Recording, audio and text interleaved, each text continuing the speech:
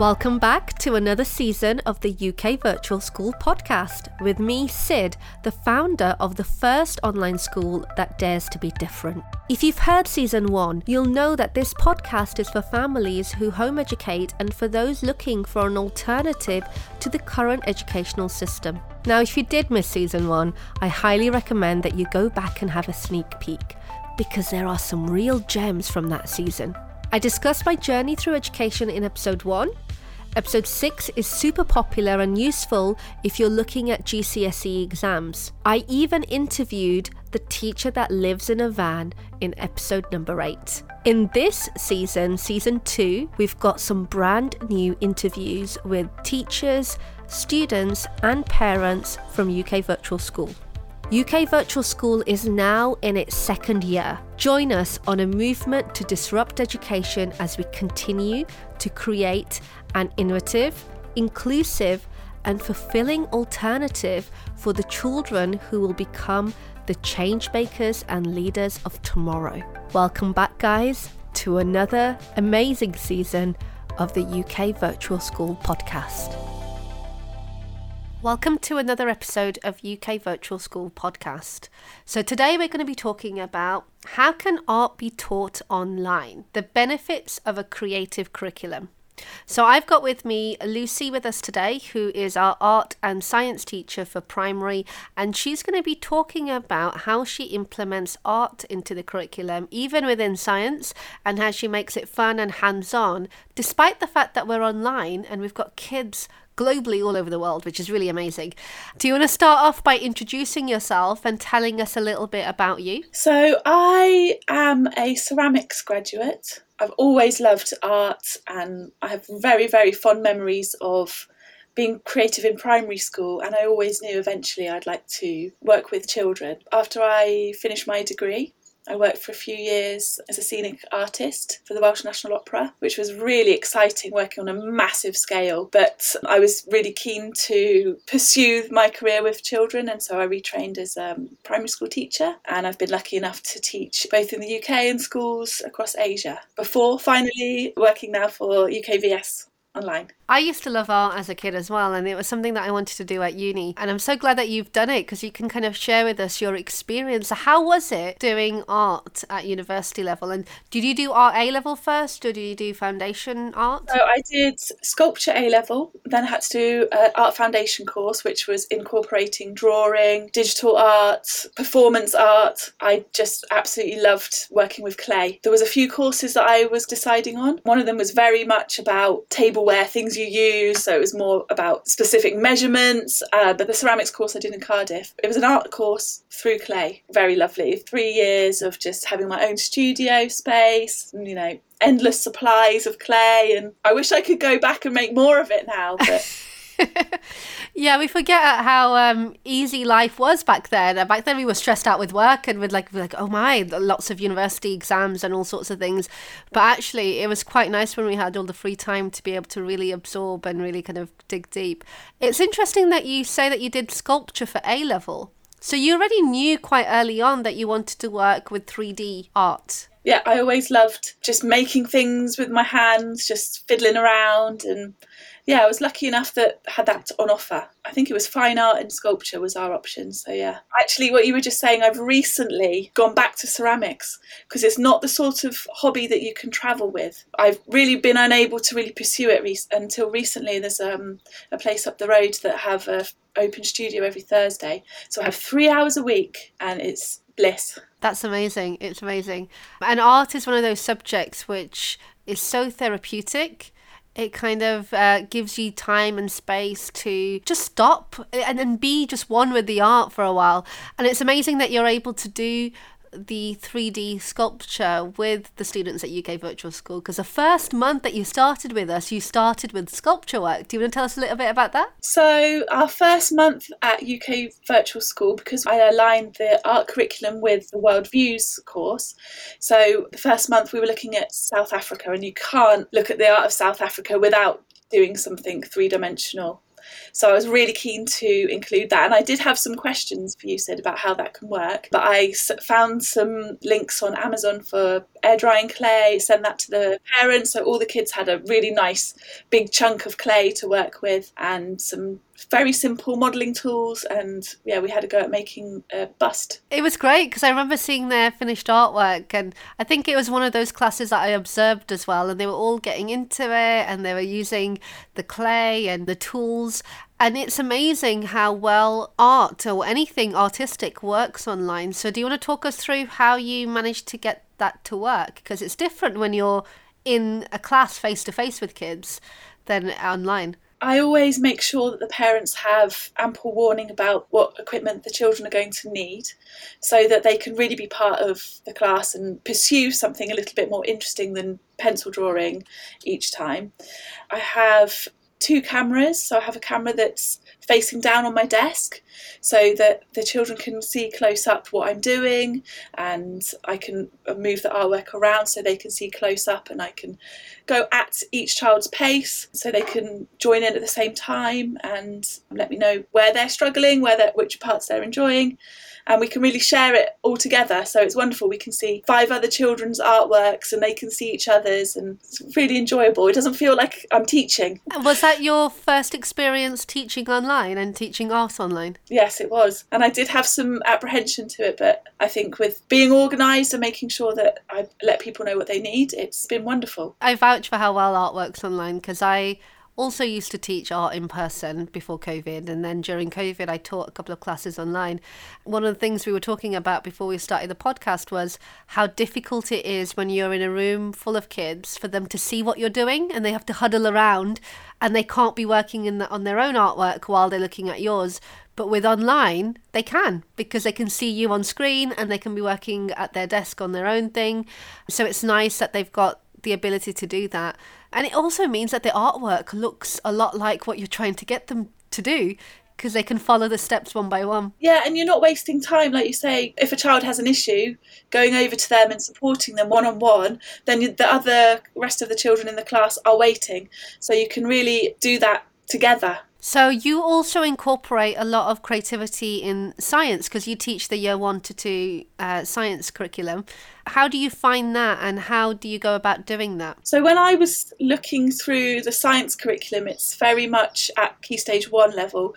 It's very much about them having an understanding of things. So it gives you quite a lot of freedom to explore ways to get each child to get to that level of understanding. And sat at their screens, I think it would be very difficult for them to maintain their level of concentration for such a long period of time if we were just having conversations and talking. So I really also encourage being creative within science. I learn through doing, I learn through looking and making, so it makes sense that children can understand scientific processes in the same way through hands-on. And what's great as well is because we have it week by week. Certainly when the topic was plants and we were actually planting seeds, there was time throughout the week for them to observe it and then come back to it and see the development of how things are growing.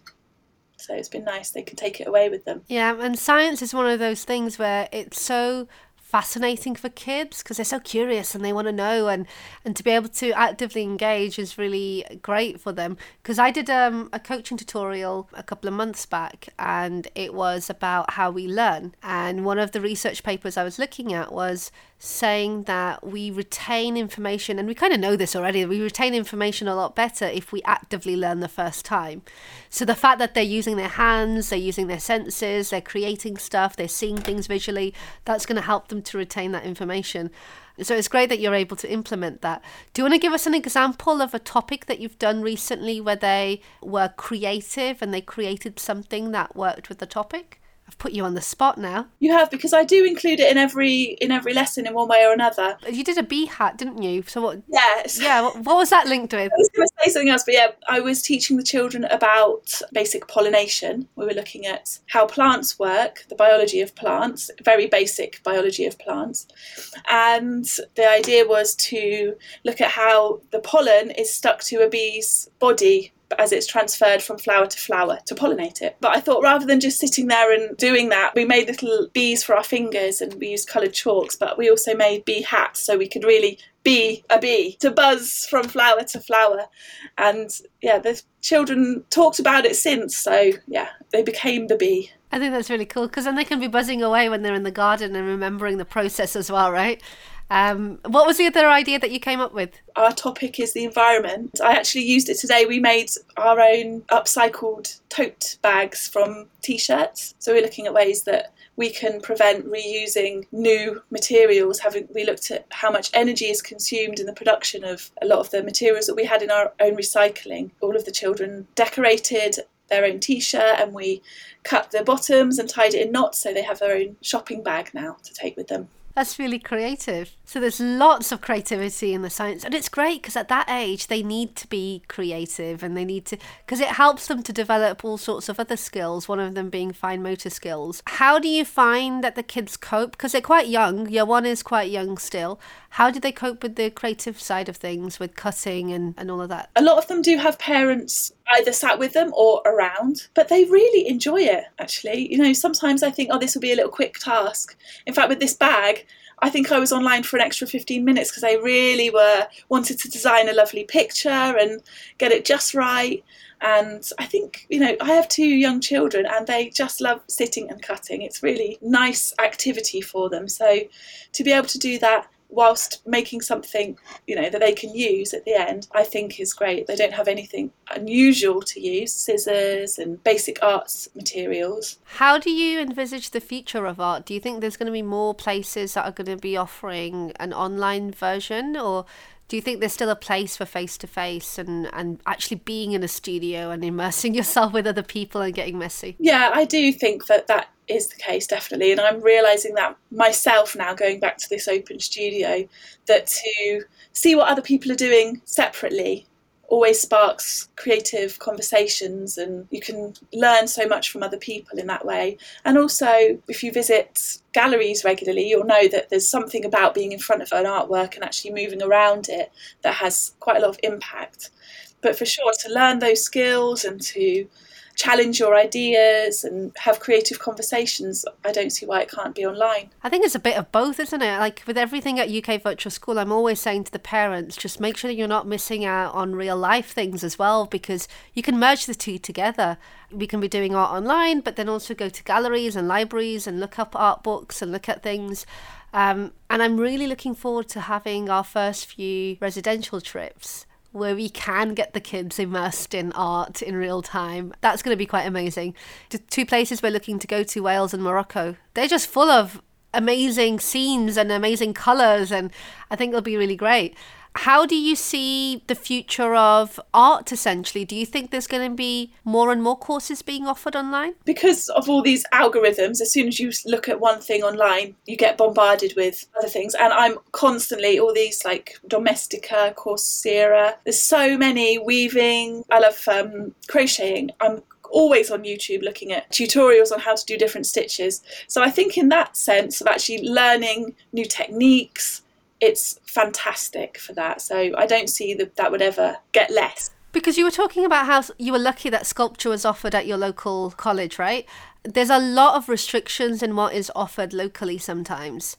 And then being able to then log in and actually access something maybe halfway across the world, which isn't being offered locally to what you're doing. To do something like that, I mean, not even at a school, to have like a place where kids can come. I used to work for a play centre in Cardiff. We had just boxes and boxes of stuff. You know, the kids could just like junk modelling, to have that space. To have all of those materials is quite expensive these days and challenging to really maintain. So to have that online is probably the future in that field. So if people are looking at doing more art with their kids, what do you think their top tips would be if they wanted to get some materials from home and to get started initially? What would you advise them to work on? Well, obviously I'm going to say clay. And another thing I would say is get a lot of it as well. I think it really makes me sad when you see children with these tiny little amounts of modelling material. I think it should fill their hands. They should really be able to manipulate it to get the most out of it. It's a very primitive thing just to be moving clay around in your hand. When I was teaching in a classroom and with my own children, I'm very much like preparing the space so that I'm not freaking out that something's going to get mucky.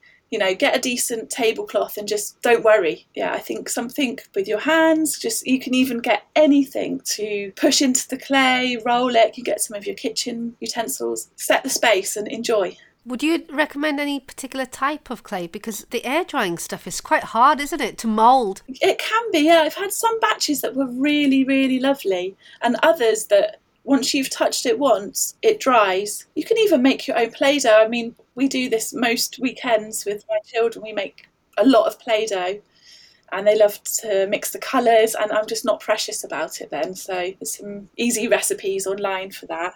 Which is just flour and water and some food colouring and I think salt as well or something else. So you can find the recipes on YouTube. We've done that as well and they enjoy it. It's quite nice for them to do it. And you find yourself just sat there for ages making snails. That's my speciality.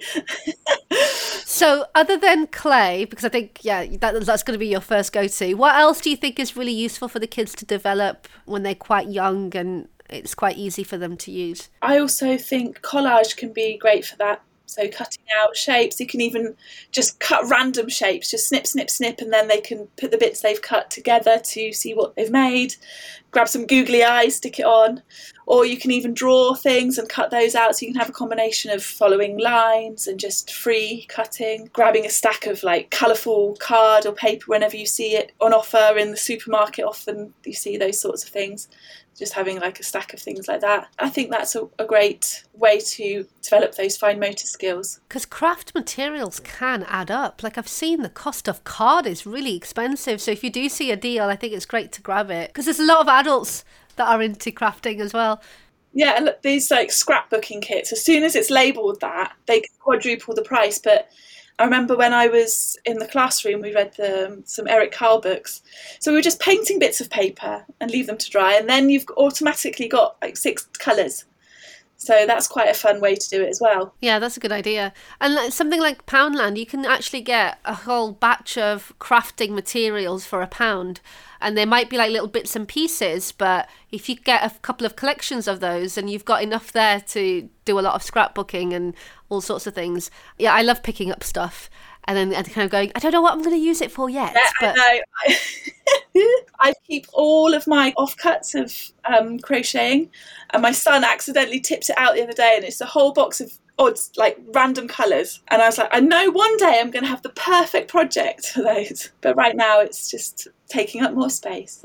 You're based in Portugal at the moment, right? Do they have scrap stores? Because they've got them in the UK where they're just full of scraps that businesses want to throw out. So, because I do lots of crafting through my science sessions, and we picked up lenses that an opticianist had just thrown away.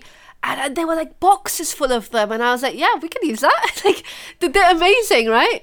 And like some of them are really magnifying and some of them are like for long distance, short distance. And they're just a great science experiment for the kids. I don't know whether you've got anything like that in Portugal. I live in a really rural place. Like my nearest supermarket, big supermarket, is 40 minutes drive. Anything that I can see, I slow down at the bins, see what I can find. So I have created my own collection. But in a way, that's quite nice too. It's quite challenging in a way. Yeah, and then it makes you be more creative because then you're like, I don't have so much of this, so I got to make sure that whatever I create is going to be really amazing or really cool. I mean, even the ceramics that I'm doing now, to buy the clay, I have to travel to Lisbon, which is 2 hours. Friends of mine are natural earth builders. I learned how to refine clay at uni, so I really enjoy actually looking now for different coloured earths as I'm driving around. So I've got a collection of about 3 or 4 super nice clays, all from my village. So that's become a bit of a challenge to see if I can make everything from, one place. But that's also so good for the environment as well. You're not actually going and purchasing stuff. You're getting it locally. You're recycling things that you already have. I think that's great. And it was great that for your coaching tutorial, you picked up rubbish from the beach and you created an amazing piece of artwork. I thought that was great. So if people haven't looked at that yet, it's on our website. If you go to resources, coaching tutorials, those are free resources that you can go and watch. Lucy's is great. It's about creativity and how you can use art to have a powerful message, which the kids came up with some amazing stuff. I think we need to put some of their work up and share what they produce because it was amazing. How do you find the coaching tutorials? Because I know you in particular are very creative in yours and you've done some amazing things earlier in the year. with some of the kids that have showed up to those? I very early on realised that the children that I had in my class, and I asked them as well, they all loved drawing and painting.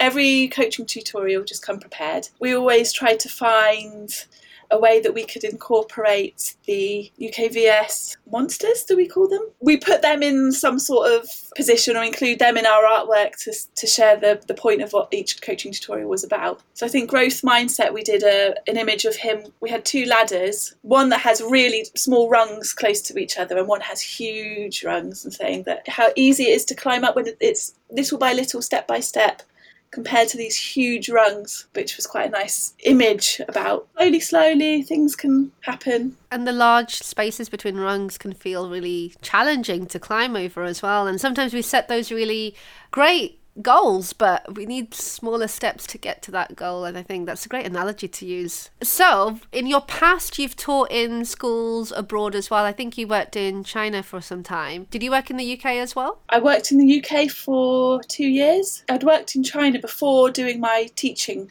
qualification. I did a TEFL, so I taught English over there for a year. No, for 2 years. I've gained some really great experience in schools there. Went back to the UK to do my PGCE and just was desperate to go back to China, really. It was such a weird and wonderful place. We were lucky enough to live in 3 different cities, all the way on the east and all the way in the west in Sichuan. How are the schools different in China? Were you still able to be creative? From my perception of the China education system is that it's very much kind of pen to paper, whiteboard.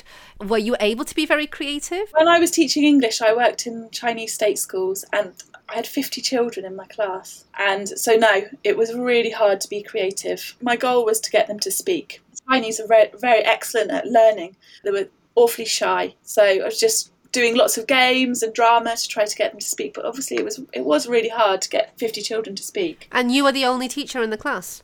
Yeah. Wow. Yeah.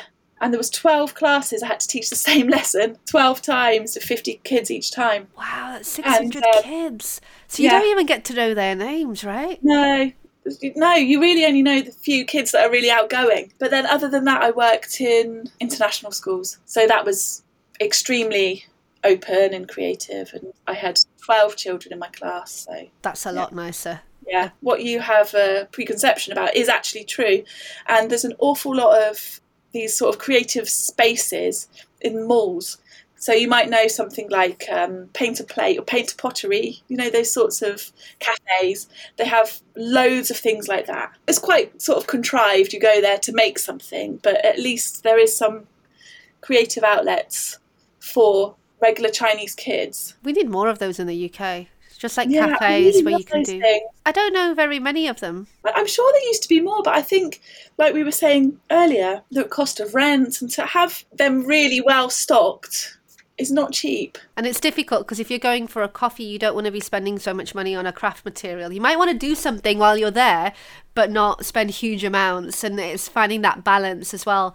But it'd be great to have more of those experiences in the UK, especially now post-COVID, where people are doing a lot more online because it's just more convenient. But then having those points where you can actually go and meet people. And maybe in the future, who knows, UK Virtual School might have hubs around the world and where kids can get together and do things together. That would be amazing. Yeah, that would, wouldn't it? That's really nice. But we are going to have to make a trip to Portugal at some point as a UK Virtual School trip and experience the beach and, the Portuguese lifestyle. I think it'd be great. And to meet you as well. And we could be creative.